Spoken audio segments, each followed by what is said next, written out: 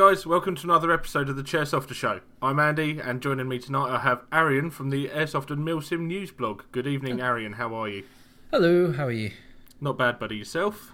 I'm good. Just recovering from a day's work, as everyone does. Yeah, it's always the way, isn't it? Yep. So, just for the guys who've not come across the blog before, just in 60 seconds, just briefly describe what it is you guys do. You got the timer ready? It's a rough 60 seconds. Cool, that's fine. I'll just go from my head. So the Airsoft Milsim News Blog is a news blog, funny enough, that is technically based in Europe. We are 5-6 voluntary contributors who've ganged together and have made an award-winning website, which we are always surprised when we get an award. But yeah, it used to be a community. From that community, it started doing news, and the news became more popular than the community itself, and so it evolved. We used to be called the Airsoft Military News Blog, but then we had to change it because we dealt with manufacturers who were military, and then we dealt with airsoft, and it didn't really mold together. So yeah, I think it was last year or the year before, we changed it to Milsim instead of military, and yeah, that's pretty much it. We just cover news, reviews, articles, events, pretty much around Europe. We haven't got our foot into the States yet, but only time will tell. Yeah, who knows what the future can hold, as they Exactly. say. Cool. So that's just a brief introduction to what you guys do. We'll delve into that a bit more detail during the course of the episode. First things first, how did you personally get involved with airsoft? Okay, well, I used to be a paintballer, and that sounds like the story of every other guy who got into airsoft. I used to paintball when I was 16, 17. Was a paintball marshal for a well-known company in the UK, Delta Force Paintball. And yeah, I started shooting paintball competitively for a while. Injured my feet, so I had ingrown toenails when I started going to uni, which was painful. It was terrible. Yeah. NHS didn't help, but that was mainly because of my condition, not because of the NHS. Fortunately, went private and fixed it, and by the time I'd fixed it, I'd got into airsoft because there was less need for me to be moving about as much, and it was cheaper, funny enough. Who'd have thought? Yeah. I'd go to a paintball competition, I'd have to pay 200 quid for the paintballs, which were tournament grade. So if you believe that what you pay for at a stag do when you're going paintballing is too expensive, you've not seen the price tags yet. But yeah, that was so expensive. I didn't really realize how expensive it was until I started playing airsoft, which was in my second year of uni at Reading. So I looked it up. I saw, there's an airsoft club at my uni. Find out what it's all about. Became a part of the club. Played my first game at the mall in Reading, which has changed quite a bit since then. Yeah, I can bet. This was 2009, so it was quite a while ago. And yeah, ever since then, I became more involved. If you've ever heard of RUAS, Reading University Airsoft Society, we started our YouTube channel then. We started getting really into our videos, and yeah, we just went on from there. Since then, I started doing marketing for the society. I started doing marketing for myself with videos and stuff. And over time, well, this will lead on to how I got into the Airsoft Milsim News Blog. I just got into creating content and reviewing stuff. Yeah. So then from there on, you just developed that and kept pushing it forward, and that's effectively how you came across and became part of the Airsoft and Milsim News Blog then. So yeah, it's that journey. I originally started my own YouTube channel as a project to see... Oops, sorry, that's my dog. That's fine. Give me 1 second. I'll just let them out. That's okay.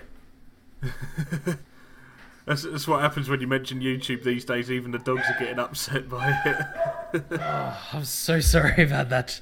I'd like That's to introduce you to Timmy, the Jack Russell, and the wife has just got in. That's what happens when you mention YouTube these days. Is everyone starts going, "Oh my god!" That was the dog's equivalent of "Oh my god, YouTube." I think YouTube's recruited dogs to be able to deal with their all firearms legislation stuff. Anyway. Yeah. We'll come on to that later. Oh, God. Burying my head in the sand, much like a dog.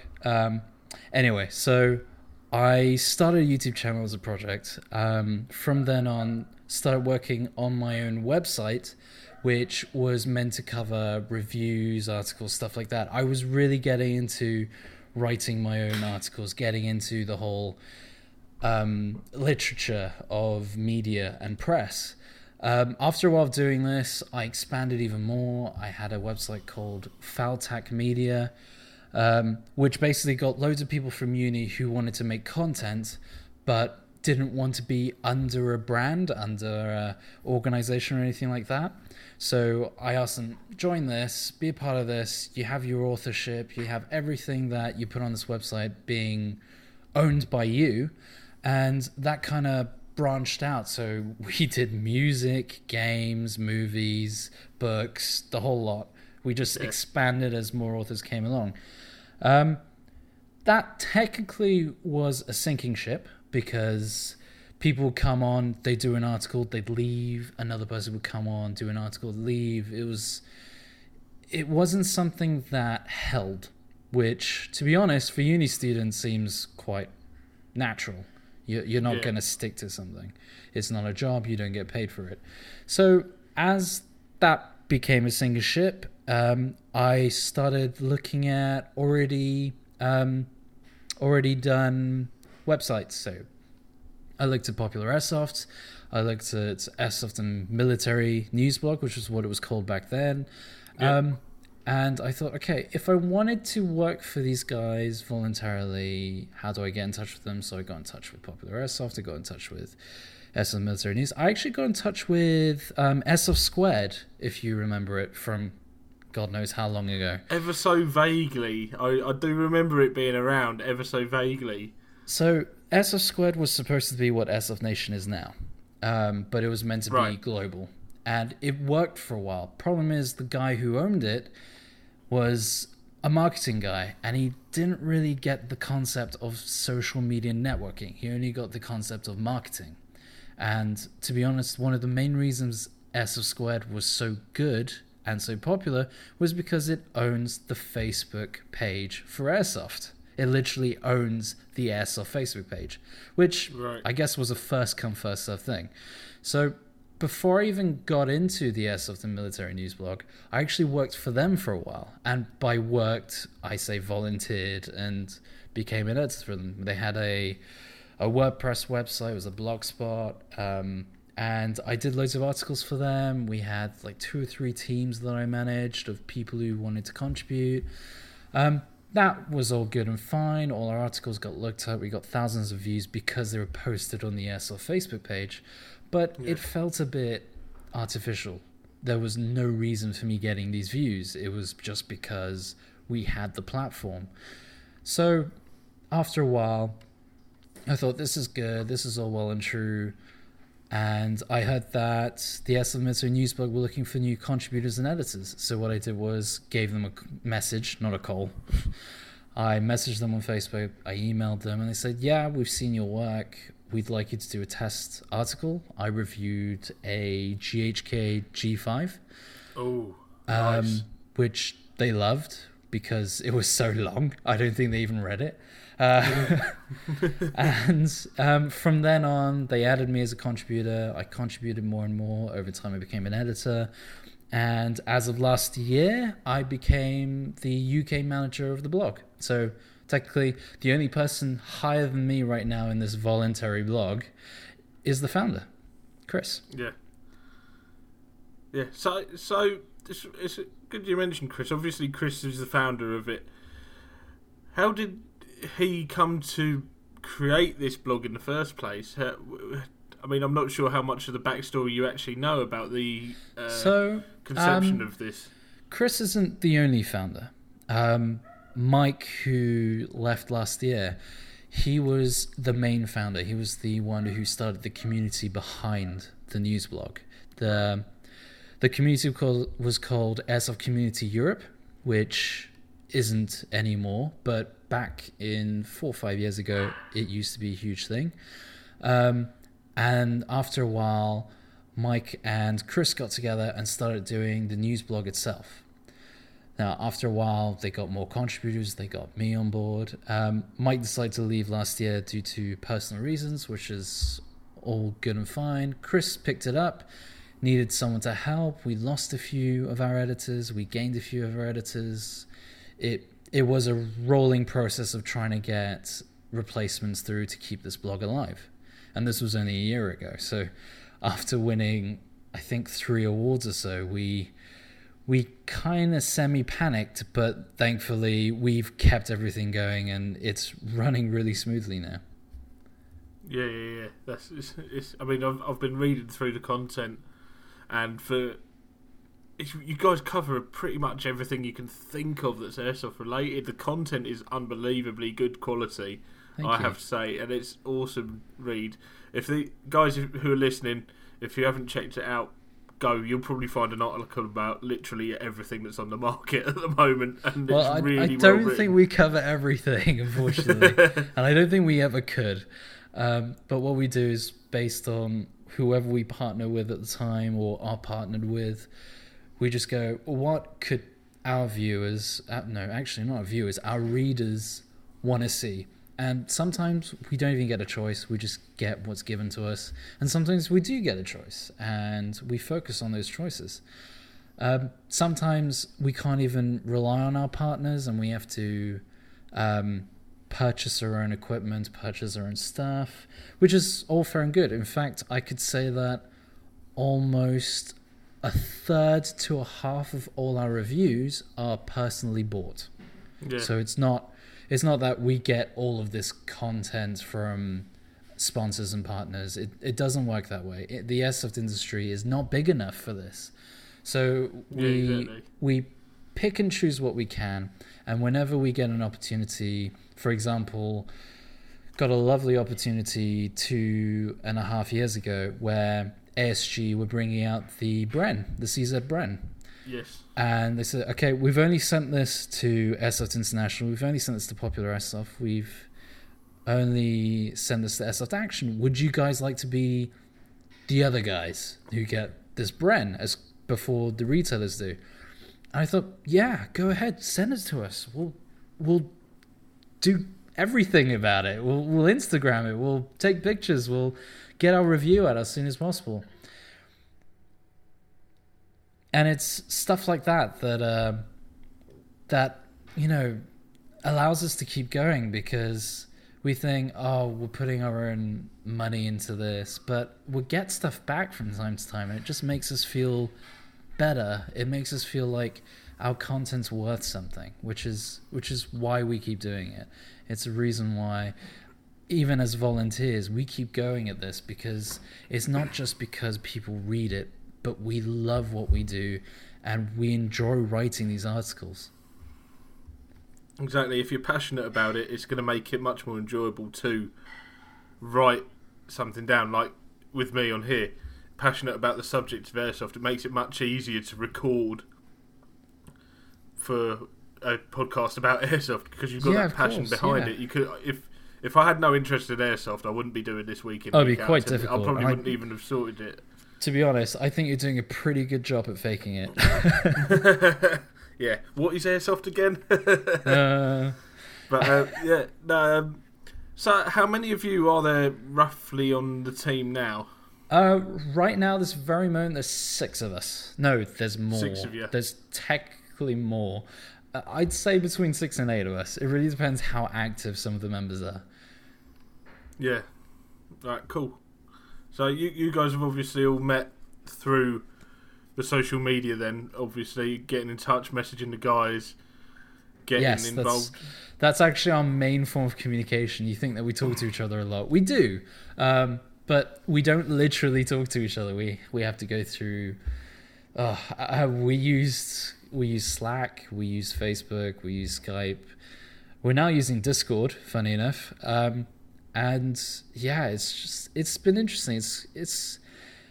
It's an interesting development how we've gone from one platform to another just to keep things going. And to be honest, it's been a nice experience because we get opinions, even though we review airsoft products and we review gear and we review technology, we also got a chance to experience how to manage such an entity, how to be a part of a group of people who need to organize themselves and deal with a blog that needs that management, needs that structure, otherwise it just falls apart.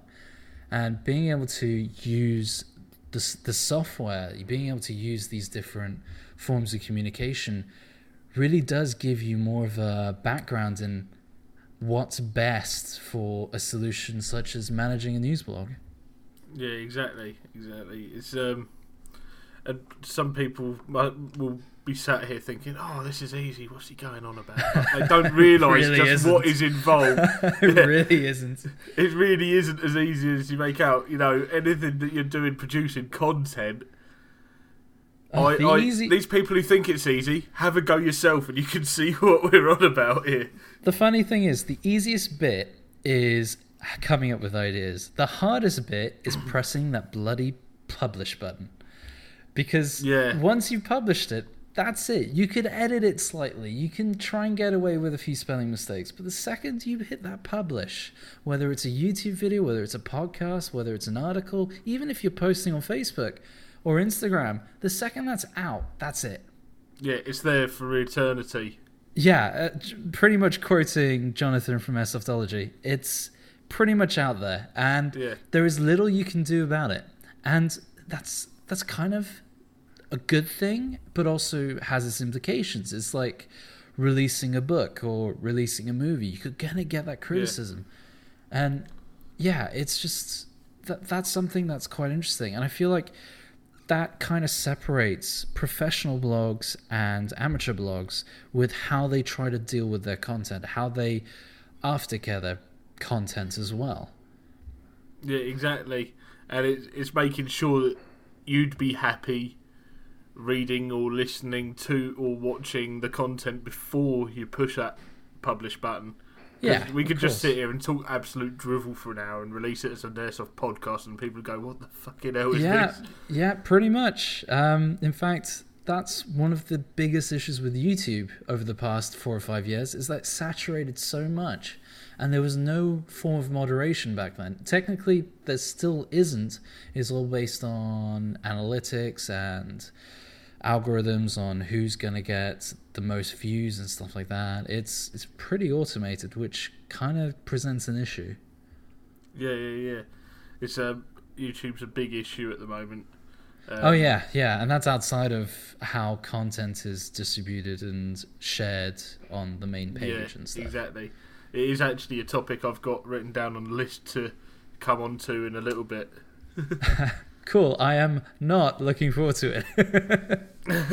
Well, it's going to lead nicely into the next episode where we've actually got a YouTuber coming on the show, so more about that later as well. Perfect. But it works in quite nicely. So, you're obviously the Airsoft and Milsim News Blog. Now, one of the questions that I got handed to me over the week was, do you guys just focus purely on the Milsim events, or do you try and cover every aspect of Airsoft, so your skirmishing, your speed softers and all that as well? That's a good question, because it really depends on the contributors. For example, I'm personally more of a competition shooter. I'm going to the first Action Air Hong Kong World Shoot in the end of June, which is very scary considering Hong Kong has some of the best Action Air pistol shooters in the world. Just watch a video, watch Team Blazers, I can't remember the alpha guys, but yeah, just find an IPSC Action Air Hong Kong team and watch their videos, and your jaw will either drop or you'll start trembling at how good they are. Yeah, some of them but are unbelievable. The exactly. speed at which they can do this thing. It's like watching Keanu Reeves with the John Wick training videos. They're faster than Keanu Reeves. It's like you can watch mental. as many. Sorry, you were saying? So I was just saying, it's mental. You don't get any idea of how quick these guys are till you just watch the videos and you just sit back and go, yeah, yep. That's never going to be me. The interesting thing is, and these are all related disciplines, if you compare IPSC, IDPA and USPSA, even 3-gun, they are actually much slower disciplines than Action Air. And that's because the gun's going to slow you down, the recoil's going to slow you down, the safety implications will slow you down. There are a lot of elements in the real steel side of things that will slow down someone from shooting the quickest. Action Air doesn't have any of that. It has all the safety precautions, it has all the disciplines that it needs, it has everything in place other than the fact that you're shooting an airsoft pistol.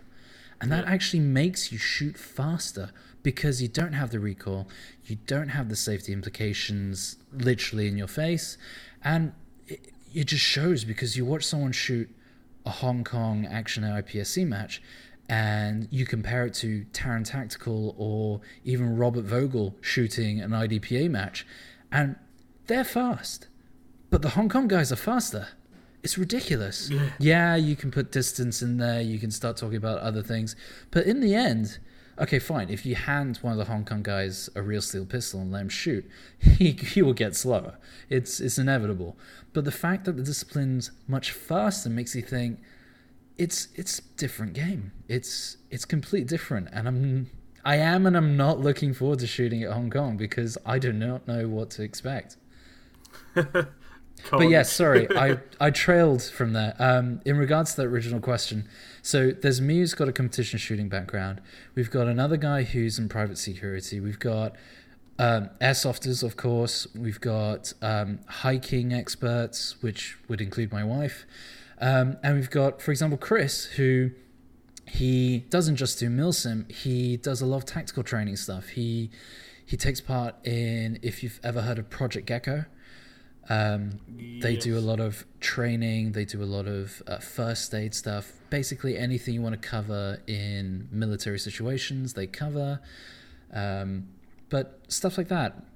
We don't cover many local sides of things, which is what we're going to change. I'm starting to cover more infiltration airsoft stuff. I'm starting to cover more I will start cover Sterling Airsoft stuff. I will do more of the back-end mil sims, the film sims and stuff like that. And we'll start covering that overall around Europe.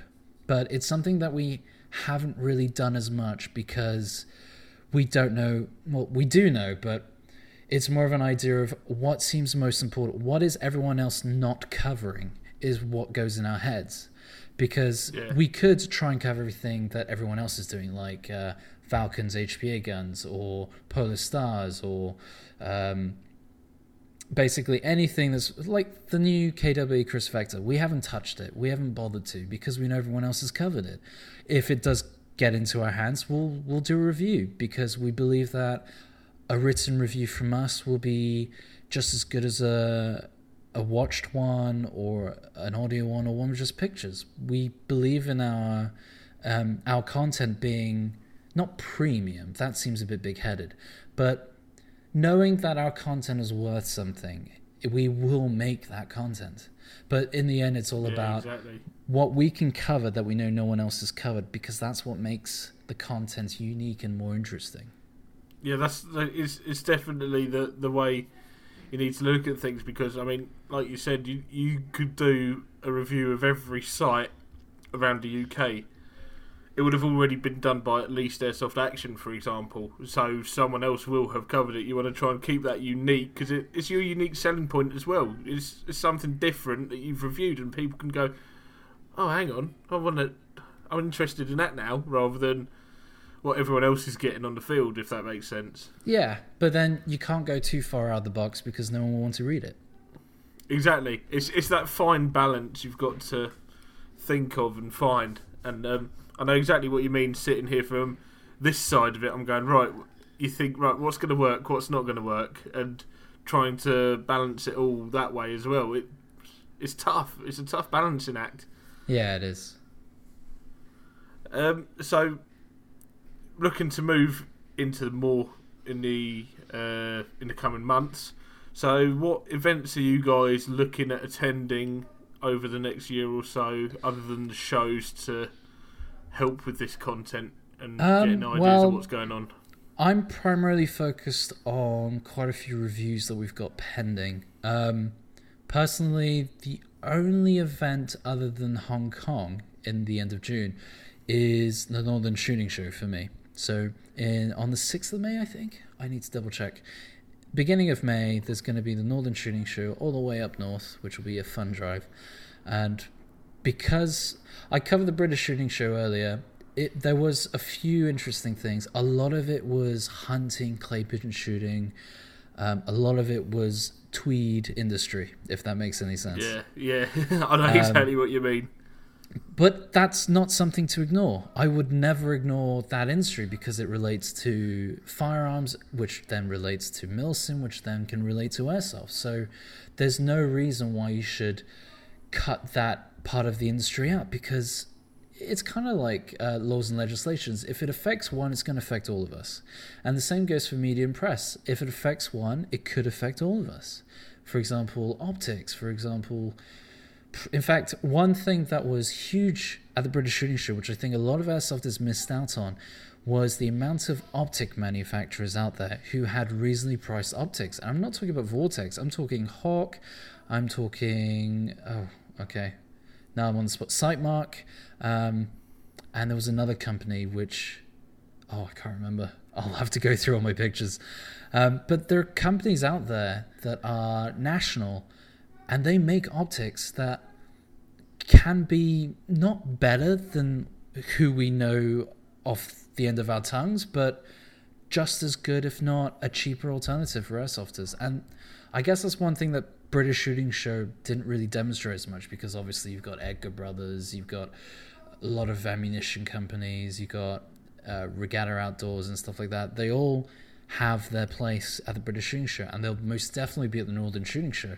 The nice thing I hope from the Northern Shooting Show is the fact that we're going to have more airsoft. We're going to, funny enough, for my personal interest, we're going to have a 3-gun showcase there, thanks to Halo Mill, and we'll have a lot of other stuff which will come up. And although I looked forward to the British Shooting Show, because technically I think the British Shooting Show was slightly more professional in the fact that it had these big companies there, I think the Northern Shooting Show would be more interesting because of the smaller companies that'll be there.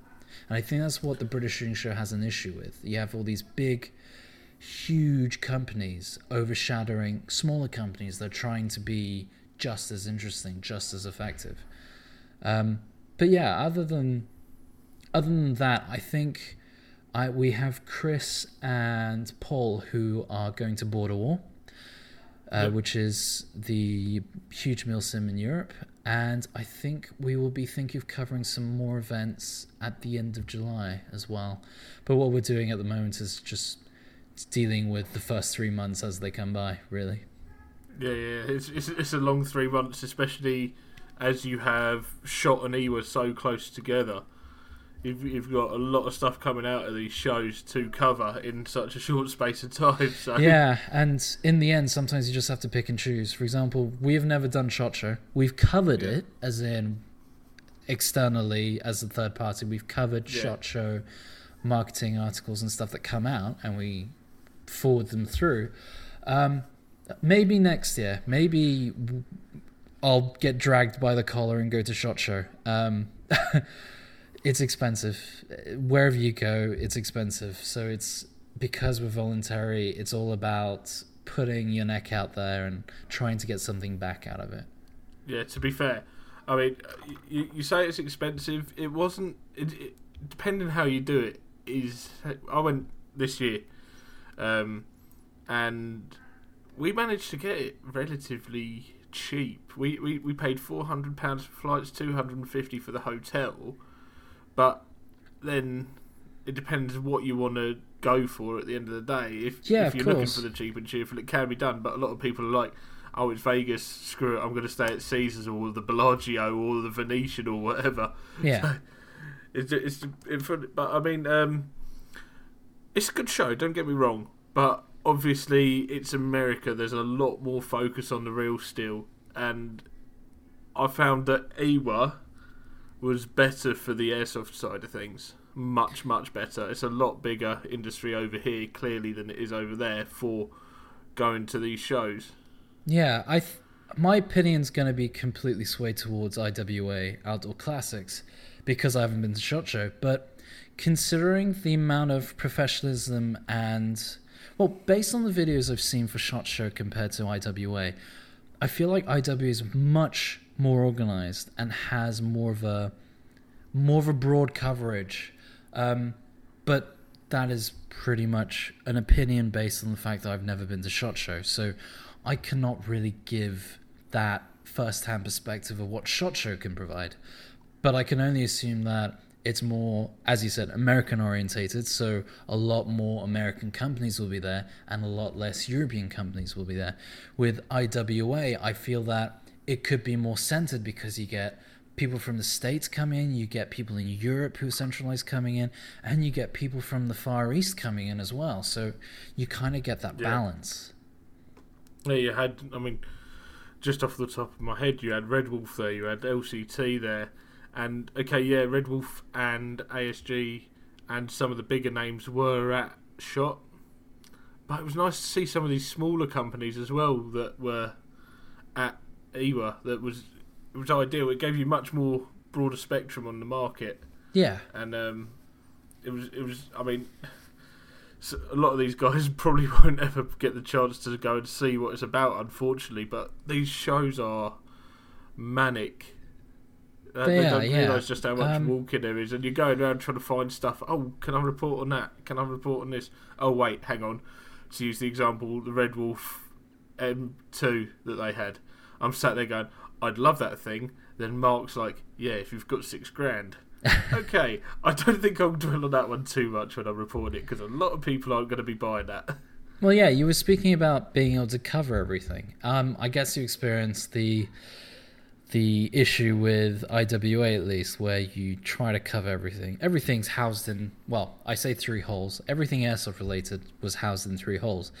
But as you know, there is so much there compressed that you're going to miss something, and I'm sure you did, didn't you? Yeah, definitely. There was a lot of stuff I didn't get to report on personally. Graham and Matt, who I was with, got to cover some of those stands while I was off doing different stands to them, kind of thing. But I mean, we had our main focuses based on what, not just what we wanted to report on, but what we wanted to look at as well. Like, for example, Silverback, I wanted to go and chat to those guys and see that, because I'd not come across them, and I've obviously been working with SkirmShop in the background a little bit and trying to help those guys out as well. So they're going to be come and look at this Silverback, and I've got to say, it was worth the visit for me. I'm looking forward to that AEG they're working on. The MDR. Yes, I could never remember. I get that and the HTI confused as well. Oh, it's, well, yeah, the HTI is the 50 cal, but I tend to get them mixed up. But yeah, it's content like that it can be difficult, and you get to a point where you have to pick and choose. With us, it was more of a case of, who do we want to cover this year? Who do we really want to push as a future partner, a future sponsor, stuff like that? But also, it kind of alienates other companies that we do want to be involved with. Rare Arms, Modify, Armor Works, unfortunately, were right next to Red Wolf, and they were completely over. Basically, that was the mini version of the issue at the British Shooting Show. You have a big company with a huge stall, a huge booth, and you've got another company which respectably is good. Their products are really good, but they're right next to a big company where they're being completely shadowed. Yeah, because I it's interesting you say that. I was meaning to go over to Armour Works on a Saturday, and obviously, as you said, you just get overwhelmed with everything that Red Wolf's got to offer. Yeah. Especially when Mark, Tim and Herman are just doing their utmost to show you absolutely everything they physically can. Yeah, of course. Talk about it as long as possible. So I mean, yeah, they have some really good stuff coming out, and it's really interesting. But I wish I'd gone and spent more time looking around the Armourer Works, because having used one of their pistols, they're awesome bits of kit. They really are nice.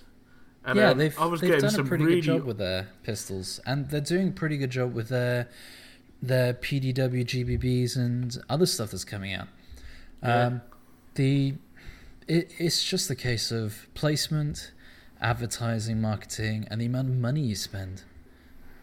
Yeah, exactly. As well, at the end of the day, you can tell the bigger companies that were there, because of they go all out with the stands kind of thing. Yeah, they do. You saw the Umarex booth; it was pretty much half an entire hall. Well, it's when you've also got a booth that big that you've got a tattoo artist there as well. Yeah, that was as not a surprise, to be honest. Out.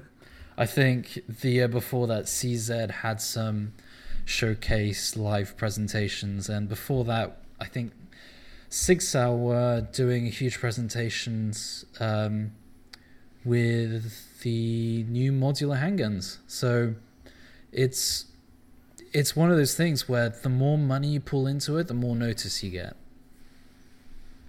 Yeah, exactly. It's all about the money at the end of the day. It's all about that backing. True. Yeah. All right. So, what are the plans for the future for AMNB? So, funny enough, even though YouTube has got this new ruling on firearms, we're trying to relaunch our YouTube channel. Previously, we only put YouTube clips up for IWA exclusives. This reigned back all the way down to 2014. We are trying to redo everything so we can start doing more personal videos, more upbeat, something that allows us to feel more human in front of our readers and potentially our viewers when YouTube lets us see our viewers. Yeah. The issue we've had over the past 4 years is that we don't really have personalities behind the blog. We are very much, I wouldn't say corporate, but the blog itself is an entity which people know and understand, but they don't know the people behind it. And we feel like that alienates our readers. It makes them feel like there's no point commenting on our Facebook posts. It feels like there's no point trying to start a conversation with us, because they think there's a wall there that doesn't exist. And what we're trying to do is, especially with YouTube, is put our faces in front of our readers and viewers, try and get ourselves known.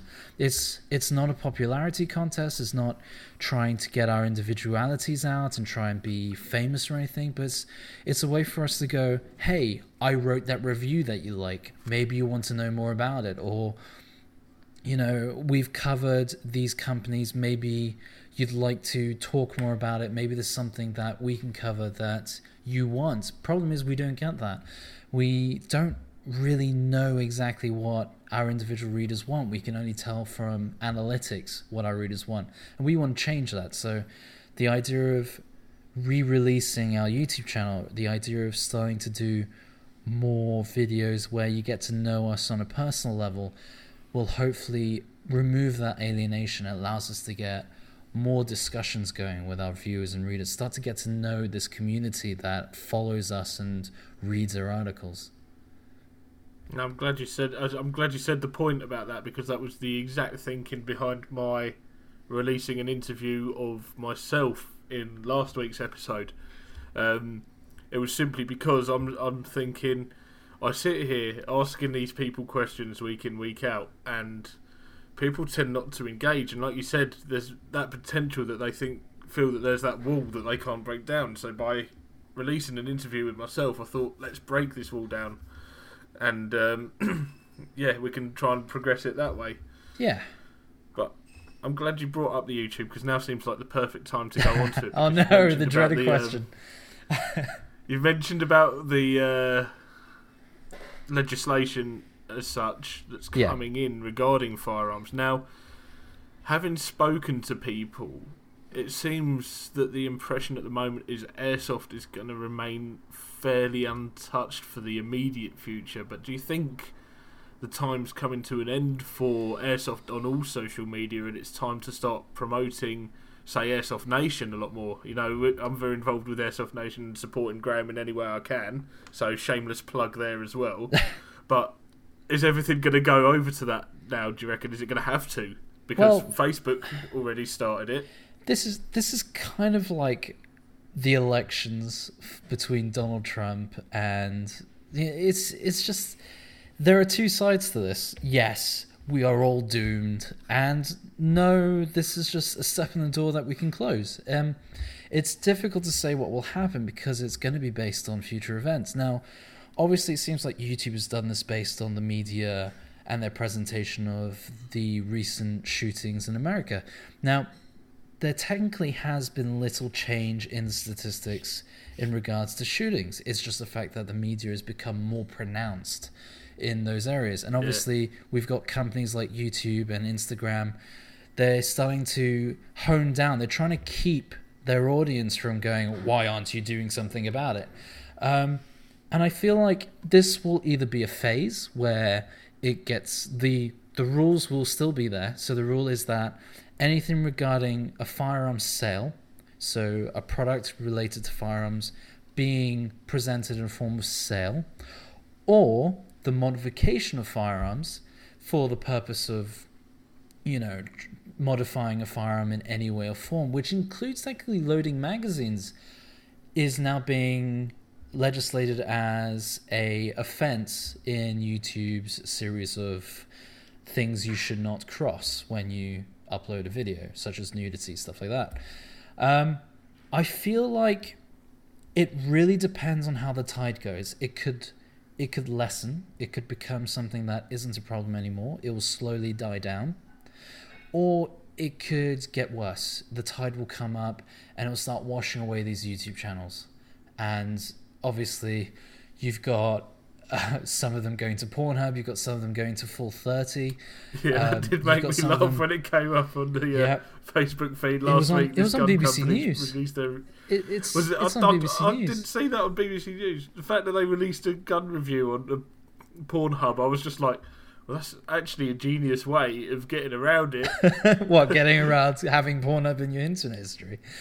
Yeah, exactly. I'm just looking for the gun reviews, honest. Of course, yes. That was just side viewing. Yeah.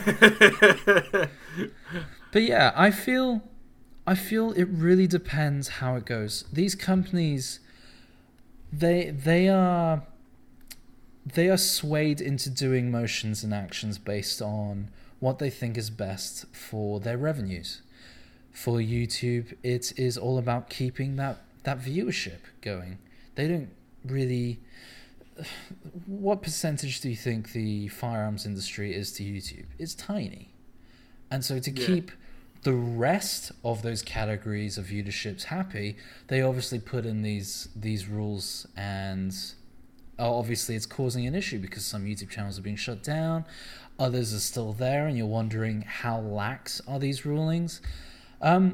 It's definitely one to keep an eye on. It's definitely something to keep active and not fight, but argue, discuss. I feel like there's no need to cause or create a direct action over this, but obviously it's a concern that needs to be monitored because obviously it could lessen in state or it could rise in state, and we just need to watch where that's going. Kind of like the stock market. There will be a point where you have to act upon it, and I don't think... Okay, to some, that point is now.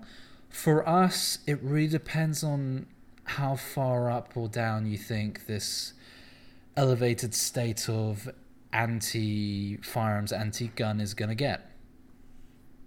Yeah, definitely. I mean, as you said, you've had a lot of high-profile shootings in America. Definitely. Also, you think about it, you had one in France over the weekend that was all over the news, etc., etc. Yeah. And while they're at the forefront of everyone's mind, people are going to go after the guns, no matter whether it's a toy like ours, because let's face it, they are toys.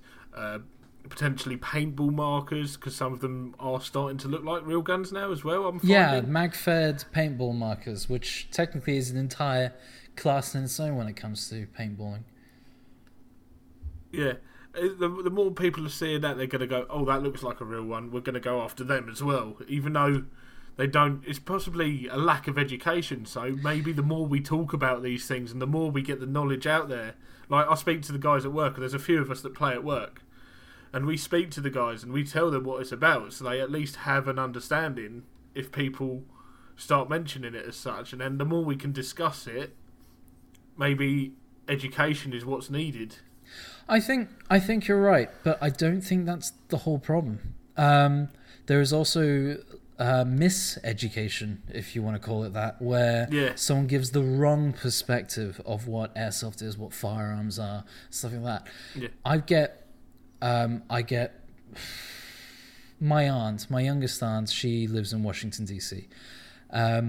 I wouldn't say she's anti-gun, but when she looks at my posts, when she sees that I have my race pistol on Facebook or stuff like that, she asked me, is this your thing now? Is it guns? Because in America it's a huge thing. In the UK it's not so huge for obvious reasons. Yeah. And it's like, yeah, in a way it is. It's a hobby. It's a sport. It's something that gives me... I'm good at it and I enjoy it. It has an adrenaline rush, and... Obviously, I'm not going to say, oh, I love shooting people. I'm not going to say, because that's not the point of it. Exactly, it's not what we're here for. And that's the miseducation that we're trying to defeat. Because you do have airsofters who do enjoy shooting each other. But there's excitement in doing that. But more of the excitement is dressing up, is... holding a replica imitation firearm, is role-playing. There's a lot more to it than actually shooting someone. Yes, you get the excitement that you hit one of your friends and he's hit. It's like, I'm better than him, I'm still alive. But in the end, you've got to realize that the most positive form of airsofting as a hobby is the fact that it's a community of people dressing up, in a way cosplaying and role-playing situations, military situations. Yeah, exactly. And that's what we need to portray, not the fact that we shoot each other, not the fact that, oh, I've got a higher rate of fire or I've got a higher FPS or anything like that. The only reason those two things are there is because you want people to take their hits. That's really it.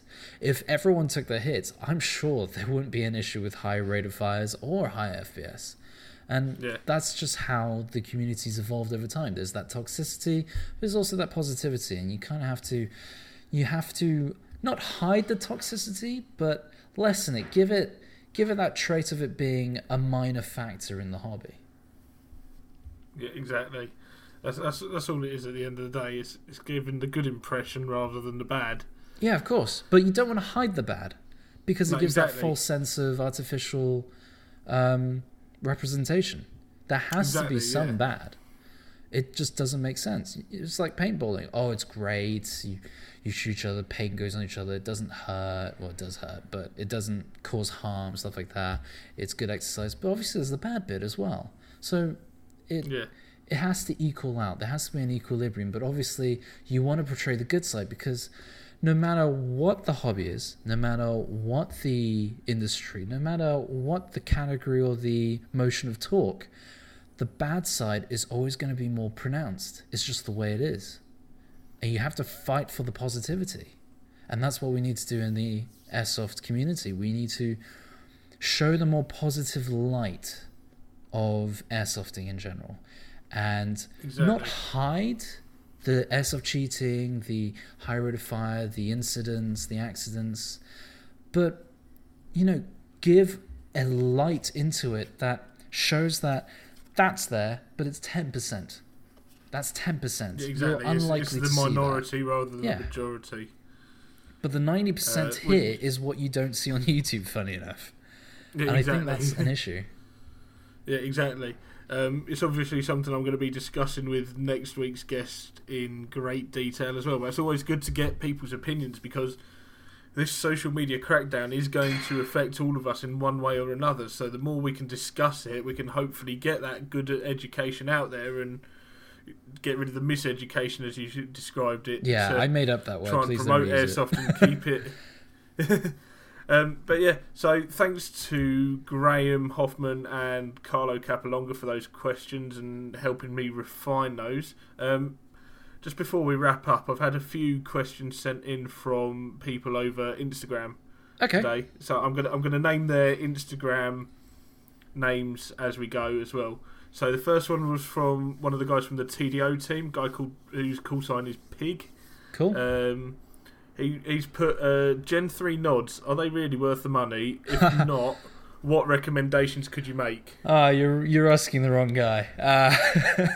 Chris would be the guy to ask. But based on third-party experience, Gen 1, Gen 2, and Gen 2 Plus, they are commercial grade, night vision. They are pretty much what you expect for someone to use for general use, for security, for hunting, stuff like that.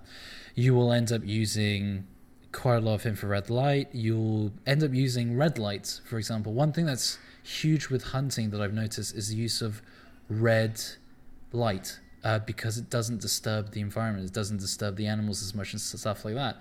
When you get to Gen 3, if you really want to experience, a military scenario where you're using the right tubes and stuff like that, you can go through Gen 1, you can go through Gen 2, Gen 2 Plus, but from popular understanding of what I've been told and the reviews that we've done for Acton Black, for example, with their PVSs, Gen 3 is the way to go. Now, obviously it's more expensive, and if you want a cheaper option, you might want to look into infrared stuff, because even though in a way infrared is much better because you can use it in daytime, there is actually a cheaper bracket there. There are a few cheaper options where you don't have to mount it on your head. You can mount it on your rifle, or you can have it handheld. So yeah, I guess the answer to that is yes, Gen 3 is the one to go for, but that's based on experiences external to me. And from my understanding, if you need something cheaper, but you don't want to go for Gen 1, Gen 2, or Gen 2 Plus, go for IR-related products, because you may find that you can compete with Gen 3s at a lower price band with infrared, with thermal. Cool. Okay. So thanks to Pig again for that. Next one comes from Aki UK. He's put, do you feel that UK Milsim companies will get to the same level of event as their US counterparts? I'm assuming they're talking about Milsim West and stuff like that. Yeah, you're looking at sort of your Third Coast Airsoft and the American Milsim companies the more popularly known ones, where they get like hospitals and stuff. I don't know. It really depends. Think of it this way. It could be a matter of perspective, where there's more YouTube coverage and articles and stuff like that for the US, the States, and there isn't as much in the UK, which means that there might be events that are better and bigger in the UK that we just don't know about. That's one thing that we're going to try and tackle as the news blog in the near future. But it also could be because there's more opportunity in land in the States. And I guess because of that, if and when we do have Milsim events that are as big or as popular, it's going to be a bigger achievement for us because we live on an island. We don't have as much space, we don't have as much resources, and Milsim in the States is technically much bigger than it is in the UK. And I guess that's because of the community there, the amount of land that's available to expose to usage and stuff like that. Yeah, definitely. I'd agree with you on that. But I mean, you're saying about the they go mad for the bigger sites, the sort of more unique events in the UK. Look how mad everyone went when they found out AI 500 last year was going to be in a theme park. Yeah, an old theme park. So it is. It could just be the hype around where the events are, maybe. I think it's a matter of perspective. I think we do have events that compete in a level with Milsim West, for example, or American Milsim and stuff like that. It's just a matter of what coverage is available for us to see, because obviously we don't have first-hand experience of Milsim West. If anyone does, then they can have a better hand in it. But from my perspective, from my understanding, from my experience, it could be just a matter of perspective. And just because it could be perspective-based, there could be the fact that AI 500 is actually bigger or better, or it's all opinionated in the end. But I think the UK may or will already have events that compete with the events that happen in the States. I'm just going to throw this out there, by the way, just to prevent all the haters getting on board. I was just using AI 500 as an example of a site that was unique. It wasn't saying it was a Milsim, because it is a big skirmish at the end of the day. That's the only way you can look at it. But it was just the uniqueness of that site. So before all the haters go on saying, you said AI 500 was a Milsim, it's not. I'm not. Keeping on the Milsim theme, one that's coming from callsign Beast.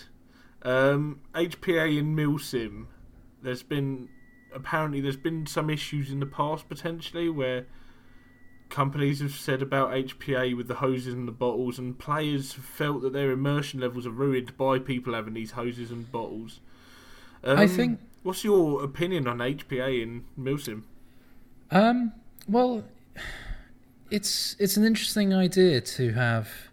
Well, if you remember Tokyo Marine Man and his first ever AG, the innovation of a lifetime, from God knows when, 1980s, 1990s, I can't remember.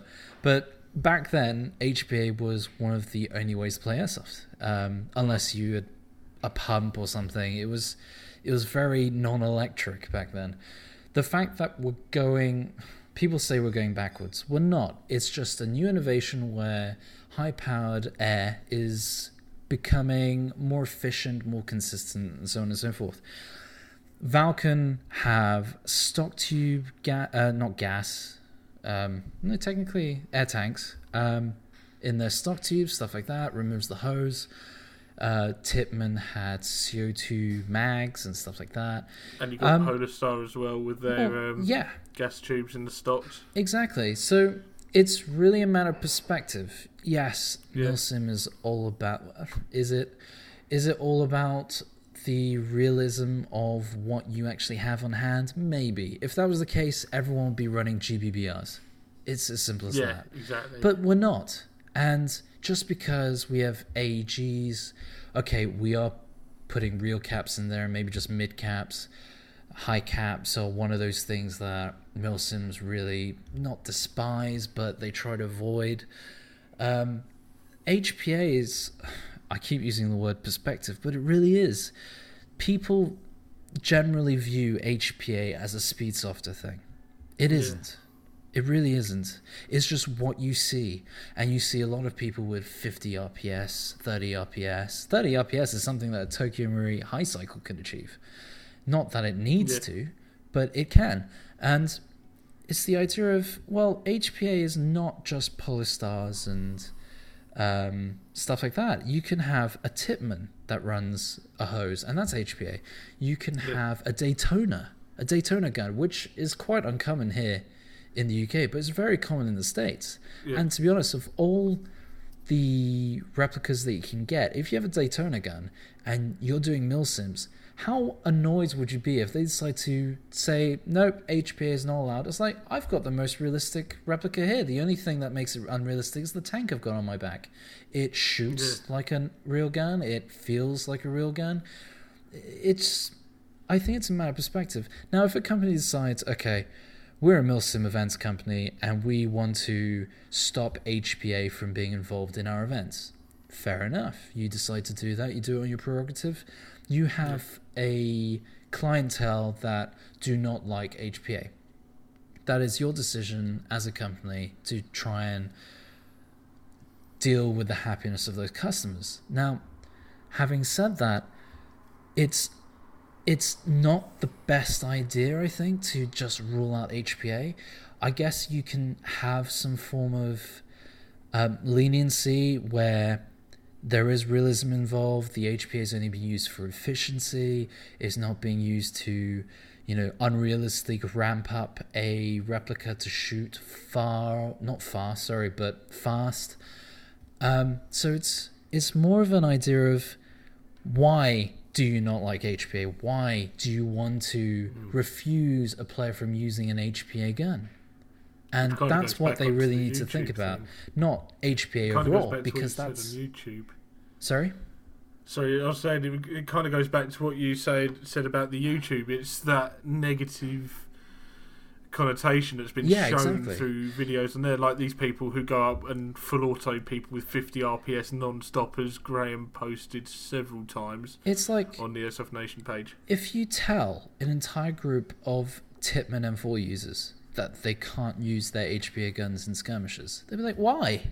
What have I done? Yeah, exactly. Because they can't actually ramp up their guns to shoot more than 30 rounds per second. It's just not part of the system. They can't do certain things that people hate about HPA. And they are part of that category. The same goes for Daytona. The same goes for people who tap their mags. It's all about the reason, the factor that makes Milsim event organizers or even players dislike HPA. And I think it's because of small factors that involve HPA that people don't like. And I think some of these factors are shared with AEGs as well, funny enough. Yeah. You do have AEGs with dual sector gears, high-speed motors, short stroking, stuff like that. They can reach the amount of rounds per second as an HPA gun would. They're harder to do, but they still can. And they're not frowned upon as easily because it's a broader range of a category of guns, of replicas. And you have to factor that in when you decide whether HPA is something you want to have in your events or not. You have to think about why, where in that category is HPA a negative factor. Yeah, exactly, and I think as we sort of touched on, it's not the system that's flawed; it's some of the people that have used it have given it such a bad reputation now. And it technically might not be even the user; it's the usage. The user may be completely dumbfounded by why they're being frowned upon, because they don't see the opposing opinion, and maybe that's something that needs to be addressed. That one user thinks, they just don't like HPA because I have one. That's not right. That most probably isn't. If you handed a free HPA rig with a gun to someone, they're not going to say, "Ooh, I don't want it." Maybe they will say, "Ooh, I don't want it," but to the average user, they most probably will say, "Yeah, I'll try it out. Ooh, I like it." Why do people hate it? I don't know. Maybe it's because of the high rate of fire. Maybe it's because it hurts more because someone's decided to ramp up the FPS. It could be anything, really. Exactly, yeah. So last couple of questions. Anyway, one from One Legion UK Patriot. When booking Milsim events with regards to kit, fire team limitations, etc., should you be allowed to carry what you want, or do you feel that there should be limitations in certain roles? For example, your snipers, your support gunners, the more limited roles, to keep in mind with the sort of Milsim mindset, keeping in line with what the military do?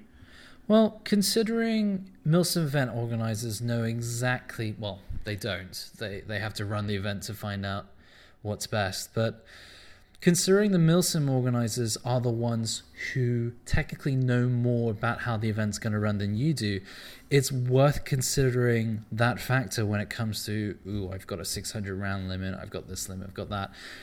If you as a player decide, I don't like this, I don't want to be part of it, maybe not that Milsim's not right for you, but maybe there's a reason you don't understand why that's in place.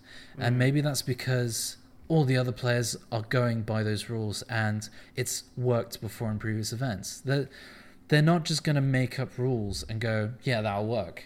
They've obviously run multiple events and realized, yep, we'll have that limit for ammo because it's worked previously. We'll have that limit for snipers because obviously we've had an issue where there's just been standoffs and we don't understand why no one's engaging, no one's getting into the fight, stuff like that. these rules are there based on experience, and I think it's the lack of trust in that experience that players go, oh, I don't want to follow this. I don't understand it. In my regular skirmish, I could carry as much as I like. Yeah. And leading on to that, you do get players who have a bad experience. You need to realize that not everyone gets catered the same experience. You're all going to be in a different place. You can't step into each other's shoes. It's almost impossible. You're going to have a bad time. I'm sure a quarter of Milsim events are going to be not as good as you expected. Maybe 3/4 if you're really unlucky. It's that is part of what makes a real life simulation a simulation. You're not going to experience what you want. You're going to experience what's on hand. And I think that's where Milsim kind of branches out from skirmishes, where in a skirmish you can try and do everything that everyone else is doing. You have that untethered ability to just play the game. In Milsim, the only way it can be fun is if it's organized. An organization requires substitution, requires taking your place. It requires role-playing the part you're given. And if you don't like that kind of stuff, it is going to be quite difficult to enjoy every Milsim game you have. It's just part of it. Yeah, exactly. Keeping on the Milsim theme, the last question I've got for you tonight comes in from Gratto. It might actually be one that you could pose to one of the Milsim boys as an article, maybe. Okay. But he's asked for your recommendations for a kit list for a standard Milsim weekend. Okay. I think we already have an article out there. I may have to dig it out. Yeah, if we can find it afterwards, I'll forward that on as well.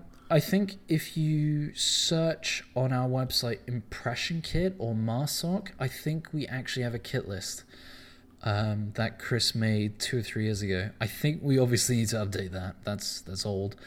But yeah, I guess if I were to give that kit list now, it really depends on the event. Now, if you decide to be completely prepared for everything, I would layer myself with waterproofs that are light, that I can compact.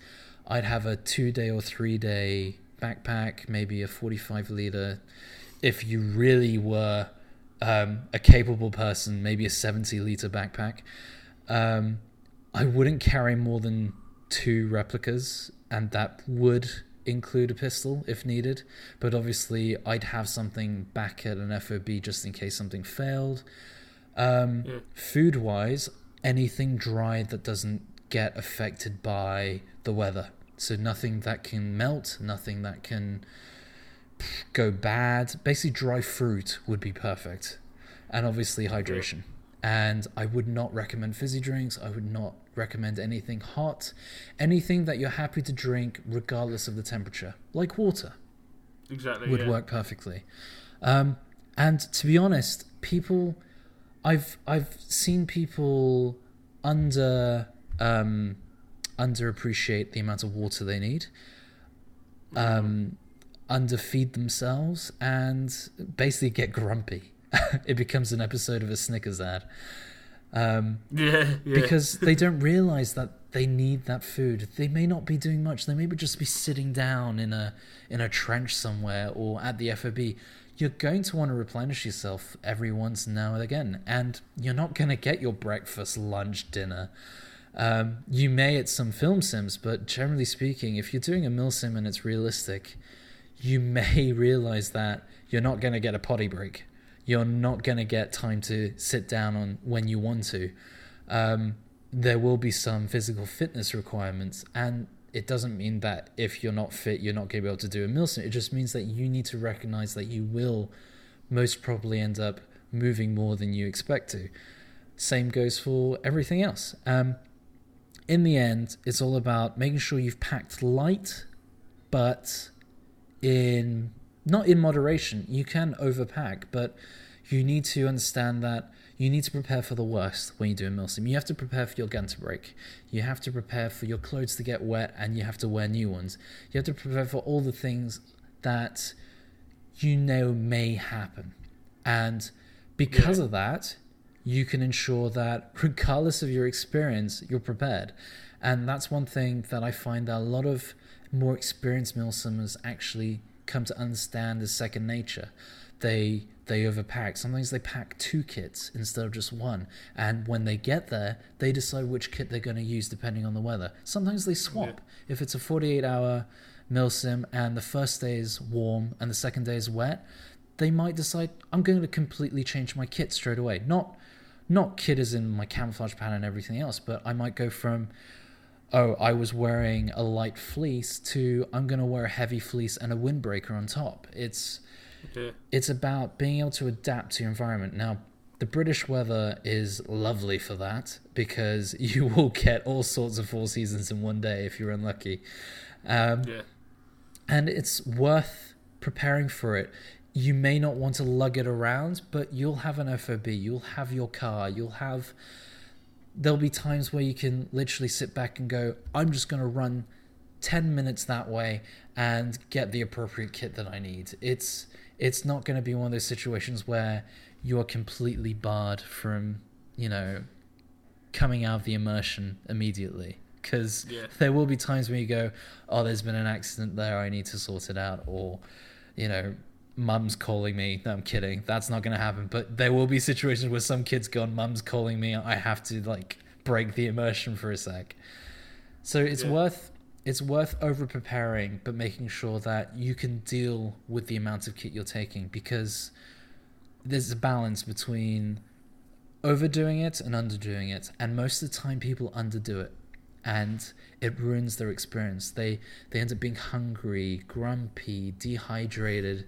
Their gun doesn't work. They decide to leave. And one of the worst things that someone can do when attending a milsim is leave, because these are events that are organized to the extent where even their player count is something that has to be considered. And if you happen to be one of 10 or 20 people that decide to leave halfway through a milsim, it really does affect everyone else's experience. And it's something to be taken into understanding that if you're going to a milsim, you're part of the experience for everyone else. You are technically an entertainment part of everyone else's adventure, and you need to try and understand that you are all a team. Even the opposing team is part of this whole not adventure, but this whole experience that is a milsim. And even if 1, 2, 3 people decide they don't want to be a part of it, it can affect the overall experience for everyone else. And that needs to be understood. And that's part of the preparation for kit and stuff. Cool. Okay, that's just about wrapped it up nicely. Thank you very much for coming on the show, Aryan. Where can people get in touch with you? You can find me on Facebook. You can basically comment on the blog and I'll see it. I'm pretty much active overall. So if we post something, it's most probably me who's posted it. But yeah, generally email, contact me. If you go on the website and you look at the team page, you'll find me. You can find my personal links and stuff like that. Cool. Thank you very much. As for me, guys, the usual Facebook, Instagram, under the chairsofter show, you'll find me there. Next week, we'll be joined by Phoenix Feather Airsoft, so looking forward to that one. Aryan, thank you very much for your time again, buddy, and it's been great talking to you. Cheers, guys. See you next week. Bye.